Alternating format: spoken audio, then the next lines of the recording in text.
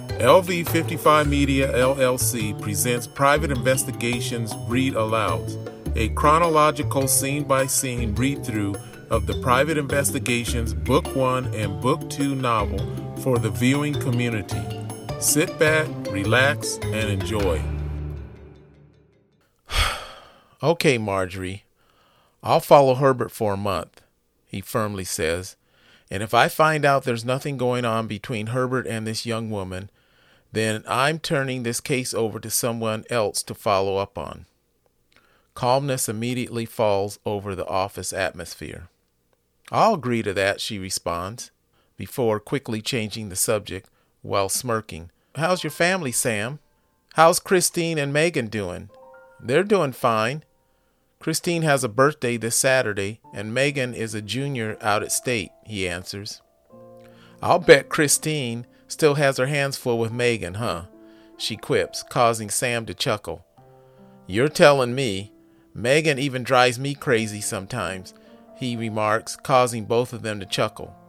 Sam, feeling more relaxed, places one leg over the other. Is she still like Chatty Cathy sometimes? All the time. Does she still run with Jennifer and Samantha? Oh, yes.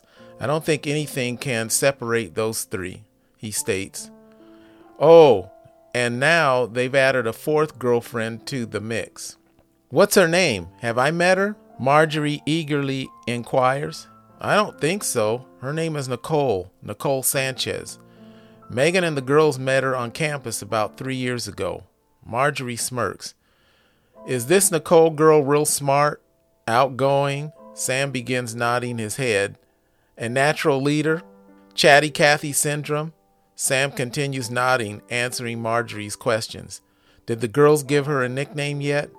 Yeah, Nikki, he says, while smiling. Uh-oh, then she's a lifer, Marjorie quips, causing both she and Sam to chuckle again. Marjorie then leans over, places her purse in her lap, opens it, pulls out a business card and hands it towards Sam.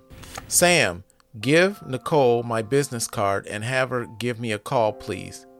Better yet, can you give me her number? I'll call her myself. Sam, confused, briefly frowns. Yeah, why? He asks, while scrolling through his Rolodex and locating Nicole's phone number, picking up a pen off his desk, jotting down her number on a yellow sticky and handing it towards Marjorie. Thanks, Sam. Well, I'm helping to form a community group that will encourage and train young women to be future leaders within the community. Sam frowns while looking towards Marjorie. Where's all this coming from, Marjorie? I don't ever remember you being involved in community projects concerning young people, he questions, forcing Marjorie to briefly look down towards the floor, then back towards him and sigh. Sam, let's just say this old lady has finally seen the light. Spending all those years with all the movers and shakers caused me to neglect Macy, which I'm now being cursed for. Sam briefly shakes his head. I think you're being too hard on yourself, Marjorie. Marjorie slightly raises her hands up. Then how do you explain all this, she begs. Yeah, but then how do you explain Jennifer's leukemia and Samantha's ordeal, he replies. They survived, and Herbert was a direct result of both of them surviving. An awkward moment of silence fills Sam's office, and Marjorie momentarily looks down at the floor, then back towards him before she finally takes a deep breath. I guess you're right, Sam, she admits, causing Sam to smile. Of course I'm right. Everything's going to be okay, Marjorie. Trust me. Marjorie stands up and picks up her purse, prompting Sam to stand up and come from behind his desk. Thank you so much, Sam. I want to say a few words to Donna before I leave. Marjorie exits Sam's office, followed by Sam, then walks into Donna's office, which prompts Donna to stand up. Marjorie walks over and gives Donna a hug and a kiss on the cheek. With her eyes tearing up, she grasps both of Donna's hands. Donna, I am so sorry for the way I've treated you all these years. I know you think I'm the biggest ass ever. Please accept my deepest apology.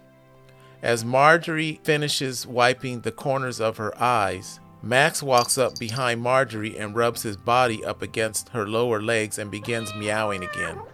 Well, Max accepts your apology, Donna quips, causing everyone to briefly chuckle. Marjorie bends over and momentarily pets Max. Why, thank you, Max. As Marjorie walks towards the office door, Max closely follows, allowing Donna to come from behind her desk. I accept your apology, Marjorie. Thank you, Donna, and you have a very pleasant day. Marjorie bends over and briefly pets Max again. And you take care, Max, she says, before Sam takes his arm and hooks it around Marjorie's arm.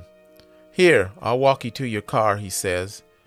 After Sam and Marjorie exit Donna's office, Donna finishes watching them exit the building from her office doorway, just as her desk phone begins ringing, causing her to walk over and answer. Sam Aquino's Private Investigative Services, this is Donna speaking. May I help you? Oh, yes, sir. I'll tell him as soon as he gets back. Yes, he should be back any minute. No problem. Bye. Donna hangs up the phone, jots down a message, then walks back around her desk, sits down, and continues working. As Sam and Marjorie arrive at her vehicle, Marjorie unlocks her car so Sam can open the driver's door, allowing her to enter. After Marjorie places her purse on the passenger seat and starts her vehicle, she rolls down the window. Sam closes the door, then places both hands on the driver's door body. Like I said, Marjorie, don't take this situation with Herbert too seriously. I'm sure there's a reasonable explanation. I'll keep you posted, okay? Okay, Sam. Sam pats his hand on the door body with assurance before Marjorie backs up.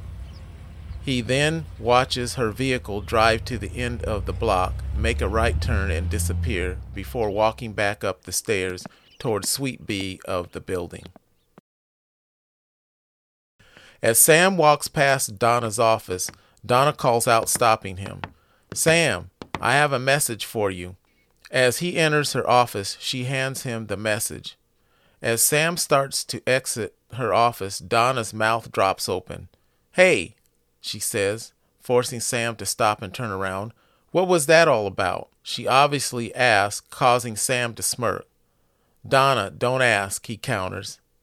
I heard some of it. What's going on, Sam? She inquires, as Sam continues smirking. Donna, just leave it alone, he sarcastically says, forcing Donna to become more anxious. Come on, Sam, tell me, she pleads. Sam glances at his watch, then back towards Donna. Don't you have a lunch date with Sandra? I'll hold down the office while you're gone. Go to lunch, Donna. There's a standoff of sorts as they both momentarily stare at each other. Without saying another word, Donna promptly arranges the paperwork on her desk in neat stacks, picks up her purse, then walks past Sam and exits her office.